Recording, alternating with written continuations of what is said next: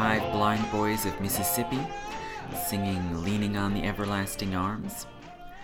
I'm Sam Biagetti, and this is Historiansplaining. A historian tells you why everything you know is wrong. This is the first lecture of this podcast series, and to introduce myself, I am a historian with a PhD in early American history, and I have taught classes at Columbia University and Barnard College. Right now, I am just living in New England, where I'm also an antique dealer on the side. And I'm starting this podcast, Historiansplaining, in order to respond to the kinds of questions that I often get, not only from students, but from friends and family, about aspects of history that they're confused about or suspicious about, and that they want clarified. This is going to be a big picture kind of podcast, and I'm going to try to give you the kind of historical rigor and quality that you should get from a real serious academic lecture, but talk like a human being, which is always what I try to do in my classes. So I'm going to focus particularly on historical myths, peeling away myths that distort or falsify the past. And probably you've seen there are a lot of podcasts and blogs that talk about historical myths, and they tend to be about sort of neat little anecdotes, things you might have been told wrong in 5th grade. George Washington didn't really have wooden teeth. And that's true. George Washington didn't really have wooden teeth. And there are all kinds of, little myths and misconceptions like that you could spend, all day and all night clearing up and making clickbait about. And I'm not going to get too deeply into those. They may come up once in a while, but I'm going to try to tackle the big myths. The myths that really structure how we think about the entire past and how we ended up where we are now today. Okay? Myths fundamentally are stories that try to justify and rationalize and explain why the world looks the way it does today. And myths might be sometimes true. They're not necessarily false. They can be true or false. But they're very dangerous and pernicious when they're false, because false myths or partly false myths not only distort what's happened in the past, but they distort what's going on today, right? Because they give you a false sense of why things are the way they are now. So when I try to peel away these myths, I have an agenda, right? I'm trying to change the way we think about how the world works and how we ended up in this modern world that we see around us today. And I think that it's probably an appropriate time to do this because right now, in 2017, as I'm speaking, we are in a time of a lot of doubt and a lot of uncertainty and a lot of anxiety about whether the sort of social order, world order that we've gotten to know is really working and how it's going to work in the future. So my first several lectures are going to deal with what I think of as the biggest myth of all, the biggest shaping myth that really structures the way we teach history, the way we write and talk about history all the time in ways we don't even think of. And that's the myth of the Middle Ages, right? The Middle Ages are the linchpin of how at least Western people talk about our history and where we came from, right? If you believe there's such a thing as the Middle Ages, then that fits nicely into a simple 3-part story of history, right? All great stories should have a beginning, a middle, and an end, right? So the Middle Ages conveniently serve that purpose as the middle part of the story. And what are the 3 parts? You probably can recite them right now. Ancient, medieval, modern, right? And medieval, of course, just comes from the Latin words meaning middle age or middle era. So you've got the ancient, the medieval, and the modern, right? And it's a very nice, neat, convenient story. You've got all these wonderful, splendorous things, all this art and philosophy in the ancient world. Then, of course, the Middle Ages are the Dark Ages. They're the age of ignorance and barbarity and so forth. But then we get the modern age, where we wonderful moderns get to revive everything that was good in the ancient world. It's a very nice, convenient story. It wraps up very nicely, but it's a myth, and that's not to say that it's entirely false or that nothing about it is true, but it's a really arbitrary way of structuring history that creates a lot of notions and a lot of assumptions that don't really hold up. So when we talk today about the Middle Ages or use the word medieval, we tend to be talking about something horrible, right? Something we reject, something that disgusts us. We talk about war or genocide, and we say these are medieval barbarities. Or we talk about ignorance and suppression of knowledge, and we call it medieval. And it's a very neat and easy way to project everything we might not like about ourselves or about our own world and dissociate ourselves from those things and distance them and say, no, they belong to that other age. They're not really ours. There's a scene in the movie All About Eve, which is a movie from 1950, where a stage actress meets with a theater critic in her hotel room. And the theater critic speaks to her threateningly. And he tells her, after tonight, after you give your opening performance tonight, you will belong to me. And the actress, of course, is disgusted and taken aback, and she says, belong to you? It sounds medieval, like something out of an old melodrama. And the theater critic, Addison, says, so does the history of the world for the last 20 years. So this exchange, encapsulates so much. So firstly, the actress, Eve, is taking something that sounds wrong to her, that it sounds unequal, it sounds unfair, and she pushes it away by saying that belongs to that other era, the Middle Ages, that age of brutality and darkness. And when the theater critic responds, he says, so does the history of the world for the last 20 years. And this movie is from 1950. So when he says that, he's talking about the Depression and World War II. And he's saying those things are somehow medieval. Of course, worldwide financial collapse, depression, mass air warfare, genocide, nuclear warfare, these are all very modern things. These are all products of modern technology, modern economics, modern institutions, and they were very new when they were witnessed in the 1930s and 40s.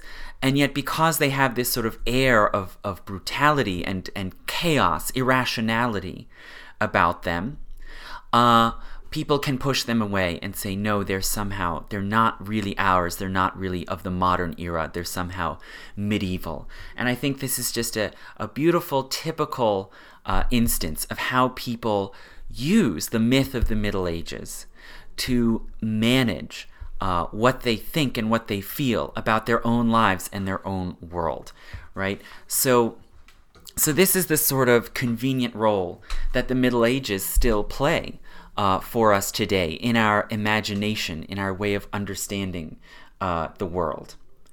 Now, to try to get more precise, historians do still use this term, the Middle Ages, and it's built into everything historians do, right? You go into a history department office and you look at the list of faculty, and you'll see, Carl Wennerland, historian of modern history, Barbara Tannenbaum, historian of medieval history.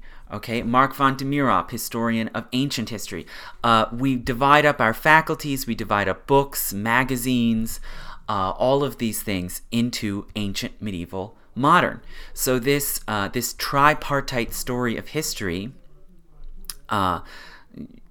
really practically defines history in the modern Western sense. Okay, there's no escaping it.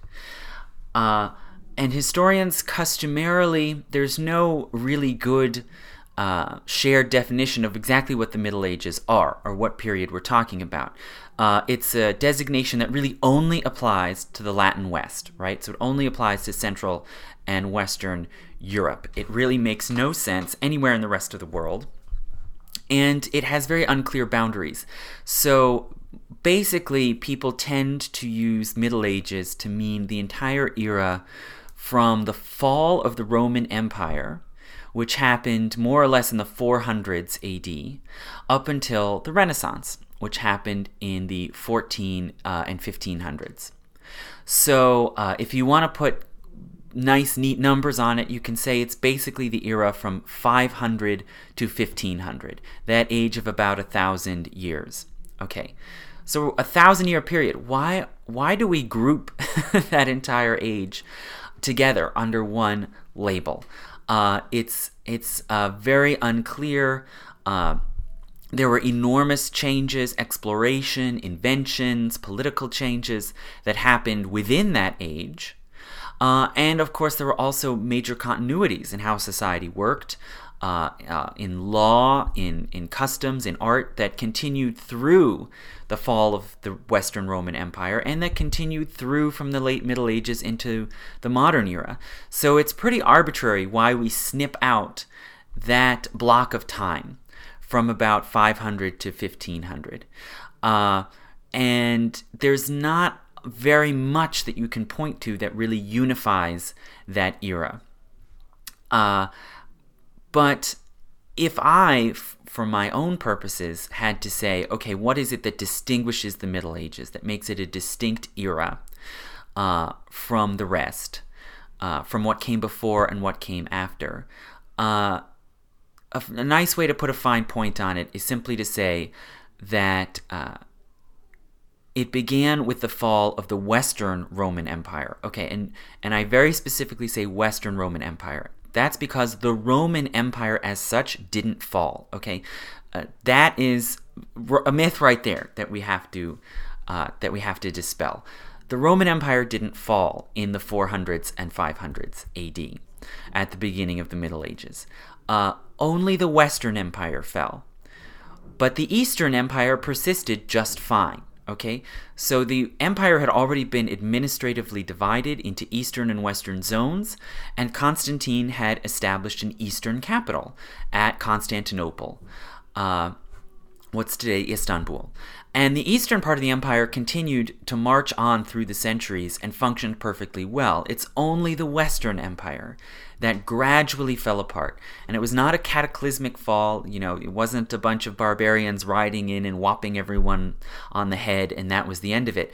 It was a gradual breakdown in institutions and organization that over time led to the Western Empire dissolving. While the Eastern Empire persisted until it was eventually conquered by the Ottoman Turks in the 1400s, so about 1,000 years after. So you can roughly say the Middle Ages are basically the period of time when the Eastern Empire, the Eastern Roman Empire, continued to rule and function in the East, but the Western Empire had fallen apart. So it was an age when Western Europe, or Western and Central Europe, where Latin was the main language of learning and diplomacy, it was an age when that area was very fragmented, decentralized, disorganized, and very weak and poor and isolated as compared to the Eastern Mediterranean and, of course, the Islamic Middle East and Asia, where the really strong, vibrant civilizations were. So it was an era when Western Europe was really overshadowed by greater societies to the east. And but past that, I'm not going to put down the Latin West any more than that, because as you'll see, the picture is not as bleak as the myth of the Middle Ages would have us believe. So that more or less is the era we're talking about. Now, what I'm going to do is I'm going to read off to you some basic associations, notions, images that come to people's minds when they hear about the Middle Ages, and that sort of structure how we think of the Middle Ages. And then I'm going to review how much of those perceptions and notions are accurate. Okay? And then I'm going to talk about, lastly, I'm going to come back and I'm going to talk about why do we separate history into these three eras? Where did that notion come from, right? So as some scholars would say, I'm going to deconstruct the idea of the Middle Ages. But once I've done that, then in later lectures, I'm going to then talk about how did society really work? How did law work? How did art and culture work? Religion, everyday life in this era, so that we can then start to build a more accurate picture of what the Middle Ages really were. So let me go through. These are some things that students have said, and that also friends, family, acquaintances have presented to me when I ask them, what do you think of when you think of the Middle Ages or the medieval world? So more or less, people think of the Middle Ages as violent, ignorant, intolerant, and intolerable. And I'll explain more what those specific associations are. Okay, it was a violent world. There was a lot of raping and pillaging. There were horrific public executions, extensive use of torture. And this sort of violent character and violent impulses of the Middle Ages see their expression most of all in the Crusades, right? A series of wars and invasions of the Middle East that were motivated by religious hatred and greed, and that involved deception and exploitation of ordinary people who were deceived into taking part in the Crusades. The Middle Ages were ignorant. There was little or no science. Medicine was poor and involved counterproductive practices like bloodletting. There was a great deal of superstition, belief in magic and witchcraft. People believed that the earth is flat and other ridiculous primitive notions like that. And scientists who tried to counter the superstitions and dogmas of the age were often persecuted. And in more generally speaking, knowledge was controlled and suppressed by the church. And for this reason, a great deal of ancient knowledge, of that fund of knowledge from the ancient Greco-Roman world, was lost, and many books of invaluable knowledge were destroyed in the Middle Ages. The Middle Ages were intolerant. The church had almost complete power over society, as illustrated in the Inquisition and in the practice of witch hunting, which killed many innocent people, particularly women. It was an age of hatred towards Jews and Muslims, which was illustrated in the Crusades and also in more everyday persecution. It was also an age of suppression towards women and towards homosexuality. Okay, so it would have been a very bad time for women and gays. And finally, the Middle Ages were intolerable, so they were an unpleasant era. They were racked by disease. The medievals had poor hygiene. They smelled bad and didn't wash. Okay, this is a great one because this is one that some people have actually pointed to as their foremost impression that comes to mind most quickly and most strongly about the Middle Ages, that people smelled bad and didn't wash. Okay, the food was bad. It was tasteless and rotten. There was a great demand for spices in the Middle Ages because people's meat was rotten and they needed spices to mask the bad tastes and odors. It was an era of severe inequality and oppression. The political system was feudalism, in which people were subordinated to their social superiors, ultimately the king or queen who had absolute power. And most people were subject to serfdom. So they had no rights or freedoms. They could not move around. They were tied to the land and forced to work. This involved constant backbreaking labor. People had short lifespans with a life expectancy only around 35. It was finally a boring era, devoid of great art, music, theater, and such art as there was dull, uncreative, and tradition-bound, and basically uninteresting. And it was a sexually prudish era. Because it was fervently religious, it was sexually prudish. And all in all, it was a painful era to live in, physically and emotionally. And I think this image of the Middle Ages is summed up in certain depictions that we think of in popular culture, like Monty Python. Monty Python and the Holy Grail. The sort of ridiculous superstitions, tell me again how sheep's bladder may be employed to prevent earthquake. And everyone's covered in dirt and have no teeth and, are groveling in mud. This is the basic atmosphere of the Middle Ages that we tend to think of. Okay. Basically, we can see the Middle Ages are the kind of blank slate on which we can project everything we don't want to be, right? Technologically primitive, superstitious, intolerant. Everything that we like to think we aren't, we ascribe those things to the Middle Ages. And hence, the Middle Ages literally become in our minds, although this term isn't used as much anymore, they literally become in our minds the Dark Ages, right? The sort of night in contrast to our day, the daytime, the light, the enlightenment of the modern world. Okay. Is any of this true? Some of these things are at least partly true. Some of them are true only of certain periods or certain places in the Middle Ages. Some of them are true of the Middle Ages, but are also equally true of all of history before and after the Middle Ages, or of other ages of history.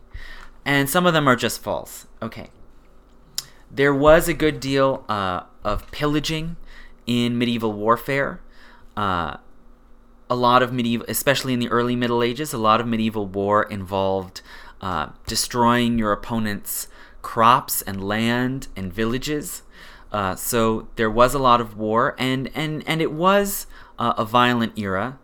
But if we look at the grand sweep of all of human history, the basic trend tends to be that in each that violent death among humankind has been very slowly diminishing. Right? We've been getting less and less violent very, very gradually over time, with a lot of ups and downs. And so it's reasonable to suppose we can't really tell in detail exactly how violent the Middle Ages were, because we don't have complete records. But it seems reasonable to estimate that probably the Middle Ages were slightly less violent than the ancient world that preceded them, and slightly more violent than the modern world we live in now. But it's really hard to put any stock in that generalization. It's almost impossible to compare. We don't have enough information. We don't have enough data. And there, of course, have been massive outbreaks of horrible violence in the modern world. The world wars, genocides, and probably the biggest war ever in known history, the Taiping Rebellion in China, which we never talk about, probably killed a bit more people than World War II. And altogether, it's hard to extrapolate generalizations about the modern world when we have only 500 years to look at. And in the scale of human history, that's really a very short period. And it's hard to know, are terrible outbreaks of violence like World War II or the Taiping Rebellion typical? Or are they unusual? Are they aberrations? And how do you then compare that to the 1,000 years of the Middle Ages? So basically, there certainly was war, there certainly was violence in the Middle Ages. Does that mean it was more violent of an era? Was it more violent than what came before or what came after? Probably not really. There were public executions, as there have been frequently in the modern world as well. And in fact, the great heyday of public executions in Europe, at least, was really the 1700s. Public hangings were happening at practically a breakneck pace, pun not intended, in France and Britain in the 1700s, and that ultimately culminated in the guillotine and the Reign of Terror. So public executions are not something special to the Middle Ages. Neither is torture. Okay, torture is still common today. Our own government practices it, although they use euphemisms for it. So torture is not particularly a distinguishing feature of the Middle Ages. And then there are the Crusades. People think of the Crusades. Now, the Crusades are very important. They were very significant, transformative events for Europe and for medieval society. I'm going to talk about the Crusades in later lectures, but it's important to pin down a few basic facts about the Crusades. There's a lot of discussion today about what motivated the Crusades and how horrible were they. They were wars. They involved a lot of destruction, a lot of death. There were massacres perpetrated by crusaders. Were they motivated by religious hatred? Not so much. There isn't really evidence of that. It seems more that they actually were motivated by a desire to control Jerusalem and the pilgrimage routes to Jerusalem. So they really had Christian religious motivations. Sometimes a cigar is just a cigar. So the reasons for the Crusades were basically, it seems, the reasons that people stated at the time. And they were not motivated by greed. Okay, that is completely unsupportable by the facts. Palestine and the city of Jerusalem were fairly poor. You had very little chance of getting rich by going on crusade. There was not much wealth there to be had. You were far more likely to die going on crusade than you were to get any significant amount of loot or to come back to Europe with any sort of wealth. And everyone knew it, but they kept going on crusade anyway for social and political and religious reasons. So they were not in... the notion that they were motivated by greed simply does not hold up at all under examination. But there are complicated social and political factors that led to the Crusades happening when they did. And we'll talk about that later. The Crusades are a fascinating subject, and I'll get into those much more. Okay, was it an ignorant era? Was there little or no science? Well, certainly there wasn't science in the modern sense. There weren't peer-reviewed journals. There weren't scientific faculties. There weren't randomized controlled studies. There weren't replicatable experiments in the Middle Ages. But there was a great interest in understanding nature, and often understanding nature through examination, experimentation. A lot of the research and experimentation was into optics and mechanics and other practical fields. A lot of it took place in the monasteries and priories and schools of medieval Europe, led by monks or priests. There was something of an industrial revolution in the High Middle Ages. So basically in the 1200s, there was a great movement of advancement in all kinds of practical inventions, mills, water mills, windmills, eyeglasses were invented In the High Middle Ages, mechanical clocks, and also medievals adopted and improved upon a lot of important technologies from outside of Europe that came in from Asia. Things like compasses, gunpowder, printing. So really the High and Late Middle Ages were a time of great technological advancement. People did not believe ridiculous notions like the earth is flat. Okay, that's a lie. Everyone in the Middle Ages knew that the earth was round. That had been preserved, that had been discovered and demonstrated by ancient Greek mathematicians, and that knowledge was preserved and passed on and used in the Middle Ages. People didn't think the earth was flat. And certainly there was what we would call superstition, right? Belief in unseen powers, basically just belief in things that we don't believe in anymore, which we now label as superstition.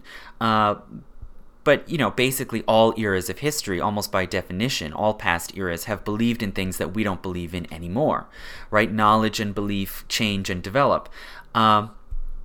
There was not so much belief in magic and witchcraft as would come later, and I'll talk about that more. Really, the modern era saw the peak of belief in witchcraft, as well as alchemy, astrology. All of those ideas really flourished more in the 15 and 1600s than in the Middle Ages. Now, probably all of you at some point have heard the assertion that in the Middle Ages, the church suppressed knowledge, right? Okay, so the Latin Western Church was the one unifying, overarching social institution that spanned throughout Western Europe. That was it. There was really nothing else. And it's true that a lot of knowledge from the ancient world was lost during the Middle Ages, so it seems natural to basically blame the church and say, the church must have been superstitious, obscurantist, and hated this ancient knowledge, and so controlled it and suppressed it. Okay, this is not true. This is absolutely false. The church did its level best to preserve and pass on ancient knowledge, classic philosophy, natural science, geography. It did its level best to preserve and pass on this knowledge, but it was a very difficult job. Okay, there was no paper in the early Middle Ages. Paper only came in later, and there was no printing press until the 1400s. So all knowledge had to be put down on parchment. Parchment was very expensive and difficult to produce, and it didn't last forever. After being used for a couple hundred years, parchment, just like paper, will fall apart. And even if you're not using it and it doesn't fall apart, it's very liable at some point to burn up in a fire or get destroyed in a flood or get stolen or pillaged in a war. So over time, books and documents were lost. Okay, this is the natural effect of time. And it's always been a problem. It's always been a difficulty throughout history. So during the Middle Ages, the church poured a tremendous amount of resources and labor into laboriously copying over ancient books and manuscripts, and also adding to them new philosophy, new histories, new theology were written and copied hundreds or thousands of times over during the Middle Ages, which was highly skilled, highly labor-intensive work. But the mainly monks and in the church, and also nuns and others, really devoted hundreds of thousands, millions of man-hours to trying to preserve that fund of knowledge. And some of it did manage to survive down to the modern era, but a lot of it also was lost. So that's something I'll talk about more later as well. Okay, the Middle Ages were intolerant. One of the first words that comes to a lot of people's lips when I ask them about the Middle Ages is Inquisition. Okay. Inquisition is a system of investigating crimes which goes back to Roman law. It comes out of Roman law, and it was used in the Middle Ages sometimes by the church specifically to investigate and punish the crime of heresy. So that's the crime of distorting or corrupting church teachings by baptized Christians. So this legal form was sometimes used in the Middle Ages, but not very frequently. It was not really a major part of medieval society. The Spanish Inquisition was the first really extensive, highly organized Inquisition that really sought to permanently monitor and control people's thoughts and words, and tried to permanently stamp out heresy in a given society. So the Spanish Inquisition is the big Inquisition, the one that Torquemada and the torture chambers, the one that we think of when we say Inquisition. The Spanish Inquisition was not a medieval institution. It was an early modern institution. Okay, it was started in the 1480s, and it continued as a permanent institution in Spanish society through the 15, 16, and 1700s. Same with the Portuguese Inquisition. It was an institution in the 15, 16, and 1700s. So in other words, the Inquisition is early modern. It's not medieval. Okay? Same with witch hunting. Okay? The effort to root out and punish and execute witches, this was not part of the Middle Ages. In the Middle Ages, the church and royal authorities were consistent and clear. Witches don't exist. Okay? They labeled the idea of witchcraft as a superstition, and they strongly discouraged and usually forbade their subjects from hunting witches. It was considered a crime to hunt witches because witches don't really exist. Some people may have some sort of magical powers or sorcery, but they are not diabolical, and they do not have the kind of extensive, dangerous powers that paranoid people think. The era of the witch hunt in Europe was the same time period as the Spanish Inquisition.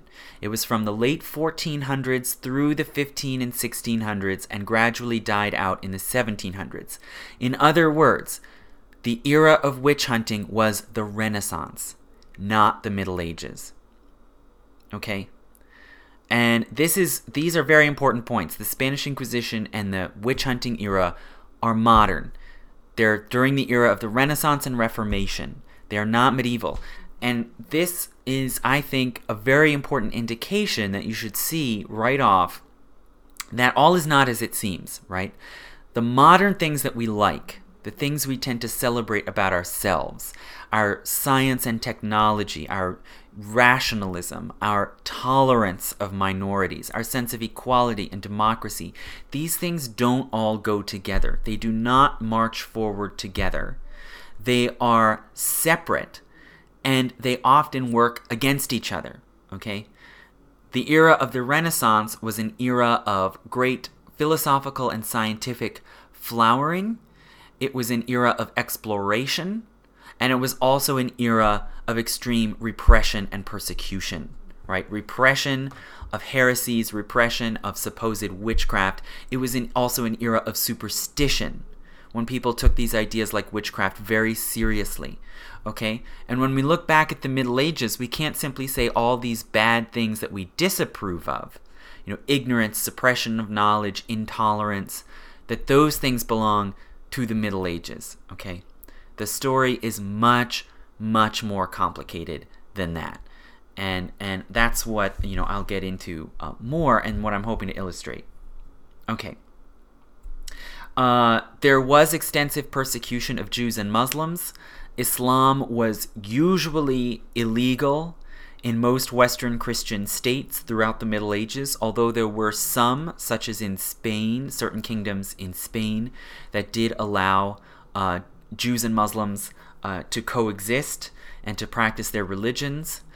Jews lived in many places all around Europe in the Middle Ages, and there was periodic persecution, violence, and expulsion of Jews, but those happened almost entirely in the High and Late Middle Ages. There was much less anti-Semitism in the early Middle Ages, the era that we sometimes call the Dark Ages. That's actually when peaceful coexistence and tolerance of Jews was the most common. And it's later, in the later Middle Ages, that anti-Semitism becomes more intense and violence against Jews becomes common. So this is one of the characterizations of the Middle Ages that in some ways is partly true, but more of particular periods and particular places, not really in general. The Middle Ages saw suppression of women and homosexuality. Again, this is somewhat true, but it's actually less true of the Middle Ages than it is of the early modern era. In the Middle Ages, the genders certainly were not equal. There was sexism, there were different social roles and stations assigned to men and women. But at the same time, in the Middle Ages, social class and birth were extremely important, and they often could trump gender. So a woman who was of high birth, who was the head of a noble family, or who inherited a royal or imperial throne, as sometimes happened, could gain very extensive power. Women also, even commoner women, usually could control some of their own property. They could act for themselves legally. And these sorts of rights and prerogatives tended to be taken away, again, in the 15, 16, 1700s. So some historians, although this is very controversial and it's hard to generalize across the board, some historians have actually argued that the 19th century was the real low point for women in the Western world, and that in many ways women had more freedom and more status in the Middle Ages than they did in the era from the 1500s up all the way through the 1800s. So again, women were not treated equally. There was gender oppression, but it can be easily exaggerated. There also was persecution of homosexuality, but interestingly, the persecution of homosexuality seems to be in a lot of ways concurrent with the persecution of Jews, in the sense that people seem to not pay much attention to it in the early Middle Ages, but as Europe enters an era of greater prosperity and cultural flourishing in the high and late Middle Ages, then you see more severe draconian laws punishing and suppressing homosexuality, and you start to see even executions for homosexuality. Or as they wouldn't have called it homosexuality, but rather they would have grouped sex between men or between women under the larger heading of sodomy. And sodomy simply was the general word meaning any sort of unacceptable or taboo sex. And concern about sodomy and severe punishments of sodomy increase in the later Middle Ages and again in the early modern era. Okay, the hangings of people who engaged in homosexual sex, the hangings of people who ran taverns or bars that catered to homosexuals, those happened in the 1700s. Okay, and so severe repression of homosexuality is actually more glaring and more violent in the early modern era than it is in the Middle Ages. Okay.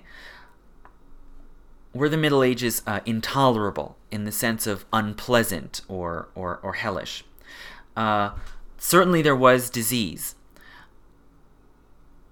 much more than we would be used to in a modern Western country today.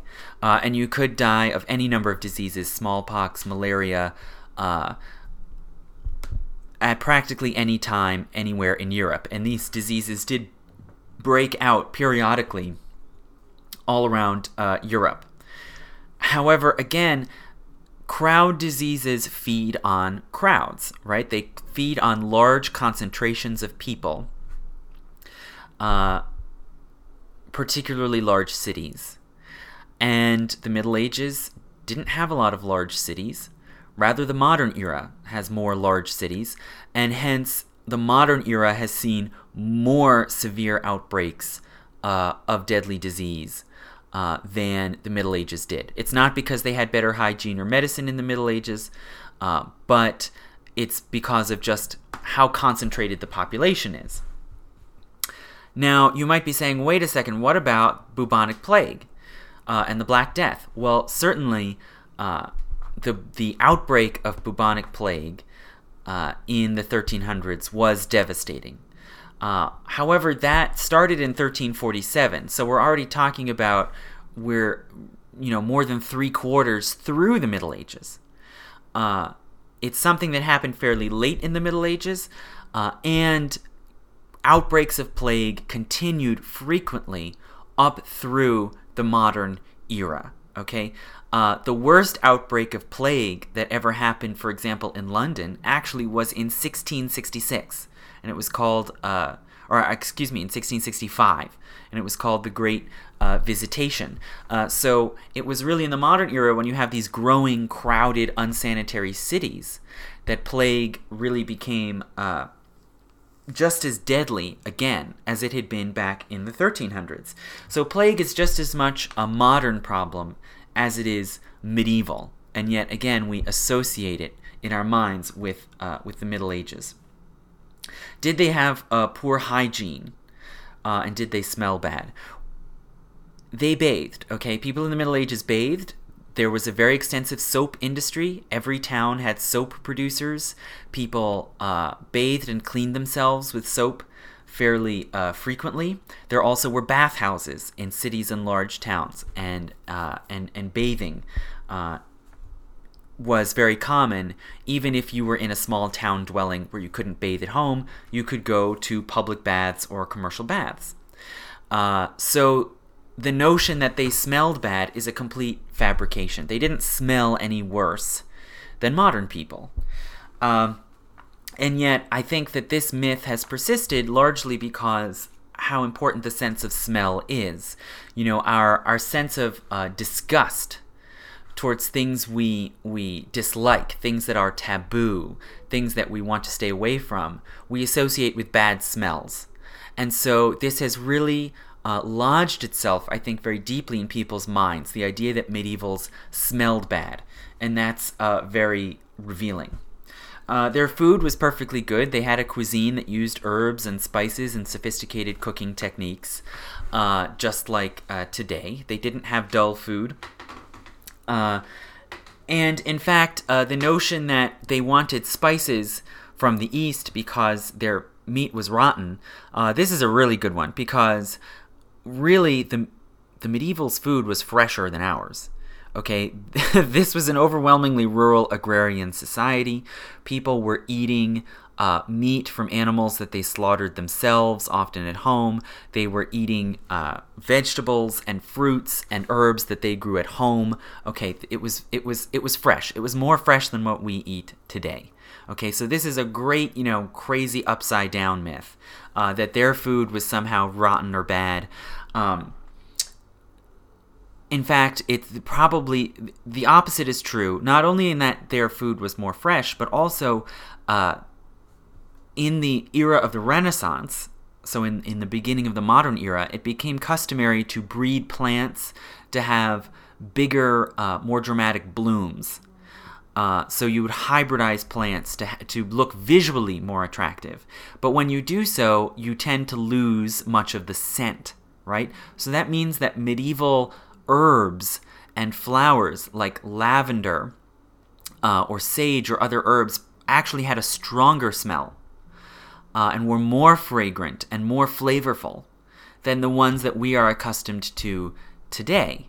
And there are stories, for instance, of medieval monks who said that they could always tell what the cook in the monastery was cooking that day because they could smell the herbs he was picking in the garden, and they had that strong an odor.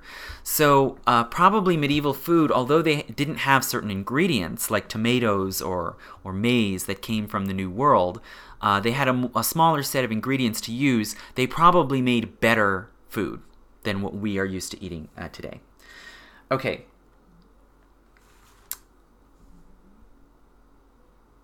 It was an age of severe inequality and oppression. Well, it's hard to argue with that. It certainly was a very unequal world. It was a world where people were divided into different classes by birth, and where it was very rare to move between those classes. It was not a world of social mobility in general for almost all people. And you've probably heard this term feudalism, that this was an age of feudalism. Okay, well, feudalism is a word that is now very controversial among scholars because it's very hard to pin down any clear definition of exactly what it means. And if you do come down to a clear definition, you tend to find that it never actually happened. Okay, so the term feudalism was not used in the Middle Ages. It was invented in the 15 and 1600s by French lawyers and jurists who had a political agenda. They were trying to justify the authority of the king and bolster his right to control land in France. And they basically invented this notion that, well, back in the early Middle Ages, the king controlled everything. He controlled the land, but then he would grant pieces of land to his vassals in return for their military service. So you may have heard this in school, this idea, okay, so you have a monarch, he allows nobles to control a piece of land if the nobles swear fealty and give him military service. Okay, this never really happened. Okay, there's no record of any such exchange happening. Rather, you owed military service to the king because he was the king. Okay, and as for holding a piece of land in fief, that's the term they used, F-I-E-F. Nobles had fiefs all the time. It's just a certain form of property holding. It's not the result of any sort of bargain or exchange with the king. So that idea of feudalism is a false myth. Okay, if you reject that, you can then try to adjust or change the meaning of feudalism to mean something else, or to mean something more broad, to mean, agrarian society or a society of unequal classes. But all of these definitions are so broad that you can speak of practically any society as feudal. If you say, well, feudalism means there are landlords who control the land and then peasants have to pay them rent, well, that's the way property works in New York City today. Landlords own the buildings, sometimes whole blocks, and the tenants have to pay rent to the landlords. It's the same system. So, if you say medieval France was feudal, then you have to say that modern New York City is feudal. So basically what you find is when you examine this word feudalism and try to pin down what it means, it always breaks down. So a lot of scholars now today simply reject it and say it's not a useful word. It's not describing anything that really happened in the Middle Ages. So let's just drop it. However, what we can say fairly broadly and consistently about the Middle Ages is that it was an unequal society that was divided into three estates, right? Three classes or estates.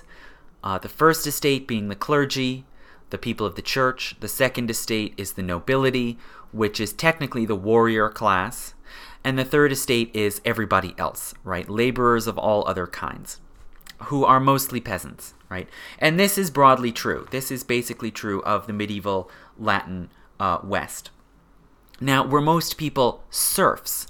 Well, being a serf is a legal status, right? A serf is a peasant who is tied to the land, who has no right to move, and who is obligated to perform labor for the lord of that land. Okay, serfdom did happen in some places in the Middle Ages, but most peasants were not serfs. Okay, serfdom was not very common. It was not the normal state of affairs for peasants in the Middle Ages. And in fact, peasants in the Middle Ages did have extensive rights and protections under law and custom. And they tended to live a fairly tolerable lifestyle, as I'll talk about more. They were not, sunk into the misery of serfdom. Rather, the heyday of serfdom is, again, the 15, 16, 1700s, specifically in Eastern Europe. So when we're talking about Eastern Germany, Poland, Russia, that's where serfdom was most widespread and most severe. And it was not in the Middle Ages, but rather in the modern era. Okay, serfdom in Russia, for instance, was not abolished until 1861, and serfs there truly had no rights. So serfdom is not an accurate picture of the status or lifestyle of most medieval peasants. Okay, was life boring? And were you doing constant backbreaking work? Well, medieval people, including peasants, observed a very complicated ritual calendar. Not only Sundays, but also all sorts of festivals, holidays, saints' days, extensive long celebrations at Easter time and Christmas time. And when you add up all of these feast days and holidays during which peasants were not expected to work, you actually had about a third of your days off. Okay, so they had more time off than we do. They had more time off than we do. There was more leisure time. There was extensive celebration, and these celebrations not only would involve church worship, but they also would involve revelries, dancing, drinking, and you have a lot of medieval people, especially churchmen, often lamenting, how drunken and disorderly the peasants were, because that's the sort of lifestyle that they actually lived. Now, that's not to say they didn't do very hard work under very harsh conditions. They did, but it was expected that you would also have leisure and you would also have fun. Okay, that was part of the medieval lifestyle. The idea of a farmer or an agricultural laborer going out into the fields and doing backbreaking work basically every day without respite, that's actually a model of life that was created more by the English Puritans, right? The Puritans are the ones who abolished Christmas and abolished all these saints' days and Easter celebrations, and who basically reduced your time off down to just Sundays, right? That's something that early modern Protestants did. It's not something that you saw in the Middle Ages. Was life boring? Well, that's a matter of taste. It's hard to say. But there certainly was music, there was theater, there was storytelling, there was folk art as well as fine art of all sorts. And of course there was creativity. And a lot of that we don't know. Most people in the Middle Ages were illiterate, so we don't have a lot of written records about their poetry, their songs, their folk art. We do know some. For example, there are the Robin Hood stories. The earliest Robin Hood ballad that we have that survives is from about 1400. But we know that those stories went back much farther before then. But it's hard to know a lot about this folk culture and folk art. As for high art, there was of course Gothic architecture and the highly sophisticated styles, as well as engineering and technology that went into building the great Gothic cathedrals. There was vernacular literature, so this is the time when we see the birth of literature in the vernacular languages like Italian, English, French. A lot of these great authors, Dante, Chaucer, Marie de France, are really definitive in shaping these new literary national schools. And there were other forms of art and philosophy. So if you were a more learned person in the upper classes, there was plenty of art and culture to enjoy. And if you were in the lower classes, again, there was plenty of art to enjoy. Did people live short lifespans? It's true that although we can't know with any precision, the average life expectancy probably was somewhere in around 35, somewhere in your 30s through most of the Middle Ages.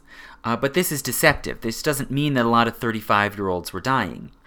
Rather, the average is so low because there was so much infant and child mortality, right? It was very common for infants and young children to succumb to diseases that they were being exposed to for the first time, right? Particularly, of course, smallpox. The first time you get smallpox, it's very dangerous. Once you've had it and survived it, then you're resistant to it for the rest of your life, and it's probably never going to affect you again. So what we see is a lot of children die early on in childhood, but then once you get through childhood, once you're a teenager, then you have a pretty good chance of living a long time. So if you were to pick out a medieval person who was 19 or 20 years old, you could reasonably guess that that person is probably going to live to 70, 75. So lifespans were very close to the lifespan we know today if you made it through childhood. Okay. So this problem of infant and child mortality, it really is mostly due to crowd diseases, and it's something that would continue to be a terrible problem really right on up to the 19th century, when you start getting improved sanitation and improved medicine to deal with these problems. And it's really been even more recent, really in the 20th century, that we've come to think of a newborn child as presumably looking forward to a life of 70 or 80 years.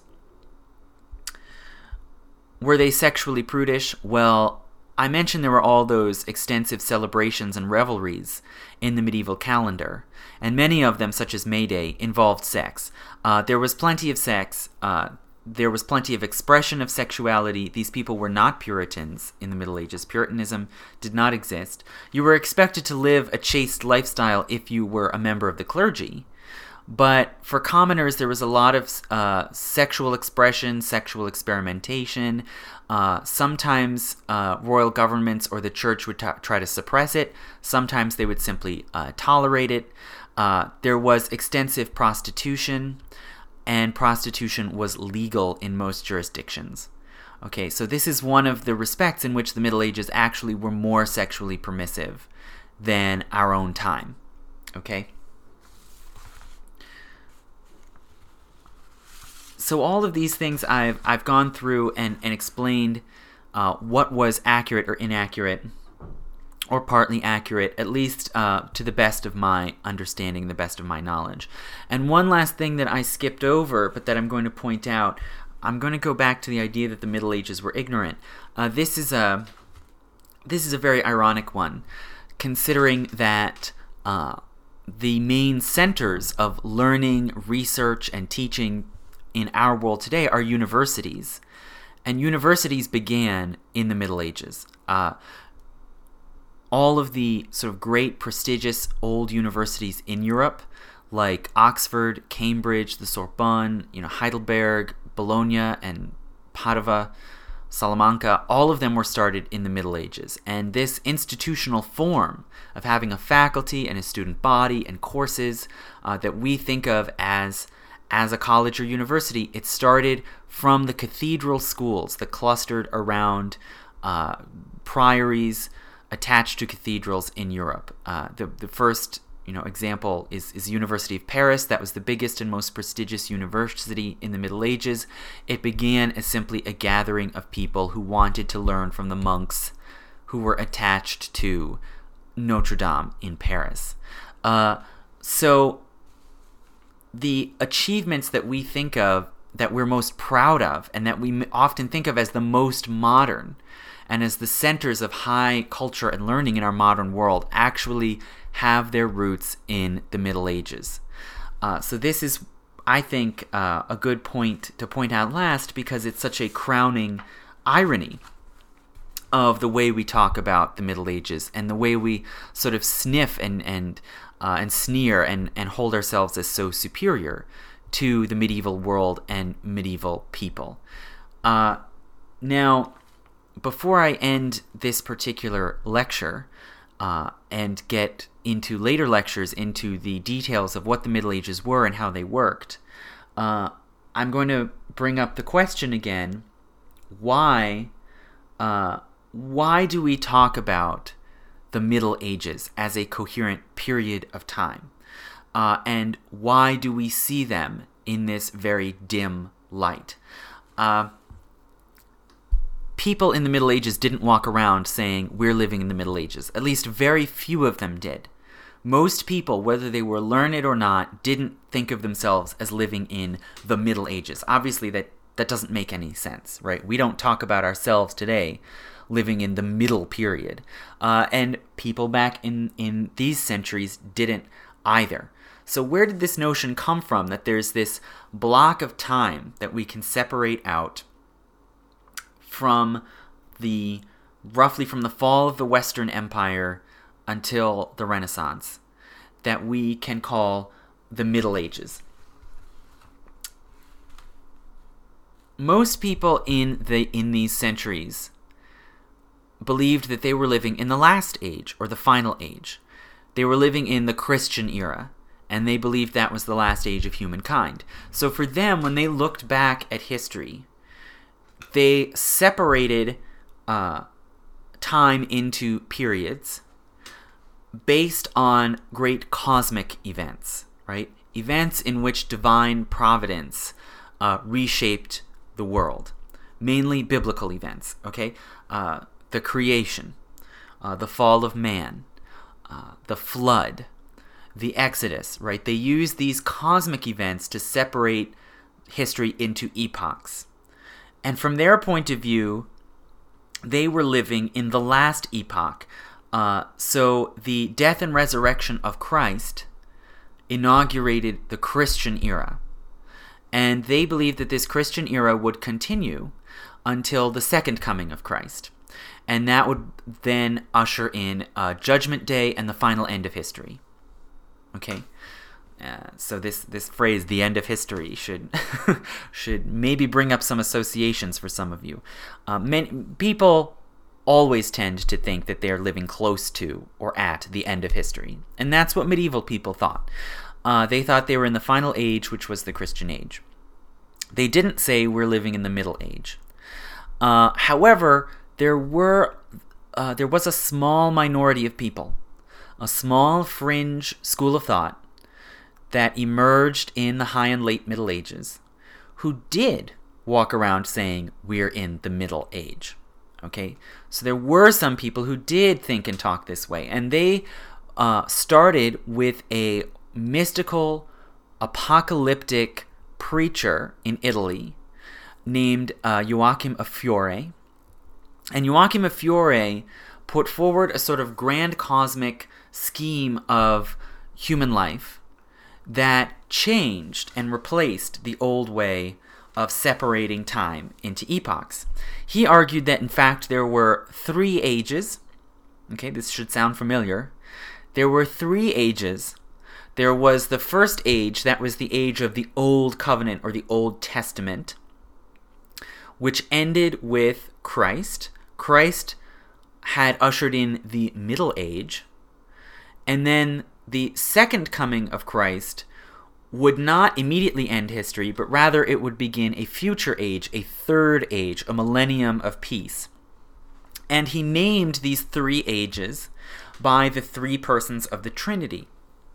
So the early age, the age of the Old Testament, the Old Covenant, he called the age of the Father, right? It was the age of law. Then the Christian age was the age of the Son. Straightforward enough. Christ is the Son in the Trinity. And then the millennium of peace that was to follow was the age of the Spirit, in which people would have direct communion with God, and freedom would rule. So it was the age of the Father, the Son, and the Spirit, and he believed that he was living in the Middle Age, the age of the Son, which would soon end and be replaced by the millennium of peace.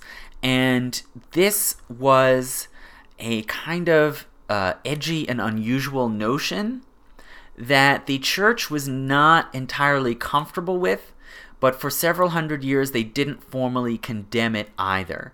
And it actually gathered a certain number of followers around Europe, mainly learned people, some of them clergy, and most of all in Italy. There were so-called Joachimites, people who subscribed to this apocalyptic notion of history. So this was a school of thought that was, it was apocalyptic, but it was optimistic. Most apocalypticists actually tend to be optimistic. They tend to be looking forward towards some kind of savior or some kind of transformation that will bring about, peace, harmony, happiness. This is what most apocalypticists tend to imagine. So these Joachimites are a kind of fringe school of thought, particularly common in Italy, And they tend to be underground because their ideas are not totally popular, and they're not embraced by the church, certainly, although they aren't necessarily explicitly condemned either. So this is the first time that we see someone putting forward this idea that history fits into 3 ages, 3 eras. The same sort of notion, this tripartite model of history, gets taken up again in the 1400s, specifically in Florence, among Florentine humanists, people that we today would call Renaissance humanists. They also divide history into these 3 parts. And particularly a certain historian, Leonardo Bruni, writes a history of the Florentine people, and he separates it into ancient, medieval, the middle, and modern. Now, he switches the criteria a bit. So rather than saying the transition from the first age to the second age is Christ, rather he says the transition from the first age to the second age is the fall of the Roman Empire. And that's the way he talked about it, because he was a Westerner and he didn't really care about the Eastern Empire. So he said, okay, the ancient world ended, and ancient Florence ended with the fall of the Roman Empire. Then we've had this middle era, but now we today are standing at the cusp of the modern era. And we are standing at the cusp of the modern era because we are reaching back and reviving the wisdom and greatness of the ancients, right?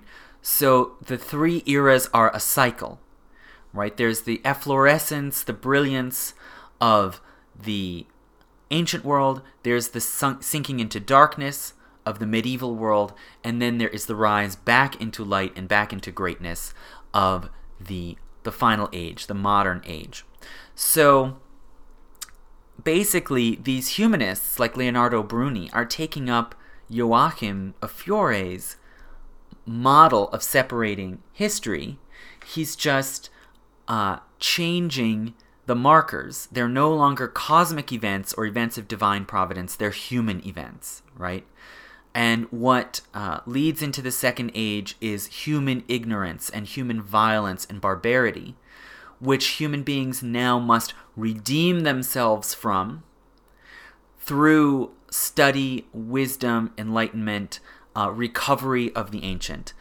And the savior now that's going to lead the world out of the darkness of the second age into the third and final age, the age of peace and of freedom, is not Christ, but rather it's human beings. It's Florentine scholars like Bruni himself. So this idea that we are modern and that the moderns are recovering the ancient, that this is a rebirth, a renaissance of the ancient, it's basically the second coming of Christ, just revised a bit so that instead of Christ descending from the clouds, it's instead humanist scholars who are redeeming humankind from their fallenness and from the darkness of the Middle Era. So what I'm trying to show here is not exactly that the Middle Ages never happened, but it's that there's an agenda behind separating history out in this way, and that this way of portraying history, ancient, medieval, modern, really caught on among scholars and has persisted, I think, mainly because it's very flattering to scholars. It places scholars in this sort of savior, redeemer role as the people who will bring history into its greatest and last age. And I think it's no accident that as the modern world has carried on, we often see scholars, philosophers, writers, again, over and over invoking this idea that they are going to bring about the final age of history. They are going to bring about, in a sense, the millennium, as Joachim of Fiore would have called it. So what we need to do is we need to understand both what is valuable and useful and enlightening about this model of history that says there was an age from the fall of the Western Empire until the so-called Renaissance. We need to understand what that age was and how it really worked, and in doing so, we also need to see what is distorting, right? And we need to get past this need for self-flattering myths and myths that idealize our own time as simply the obviously superior fulfillment of processes from the past. It's not that simple. So what I'm going to do is in some more lectures, I'm going to examine and try to explain how the Middle Ages really worked. And I'm going to, on the one hand, try to be impartial and present a reasonably accurate picture of the medieval era in all its complexity, in all its different periods, in all its different meanings. And maybe at the end, we'll end up reaffirming some of the same ideas, some of the same myths that we started out with. Maybe we'll end up with different myths, or maybe we'll just end up with confusion. And I think any of those results are fine. As I have often said to students when I bring up subjects like the Bible or the medieval church or the Enlightenment, I say, I want you to come out of this more confused than when you came in. And maybe that's what will end up happening, at least for a lot of us. But at least it will be a better informed and more clear-headed confusion than the mythology that we came in with. So that'll be it for today. And in upcoming lectures, I'm going to talk about what life was like and how it worked in the Latin West during that era when the Eastern Roman Empire continued to rule, but the Western Roman Empire was gone.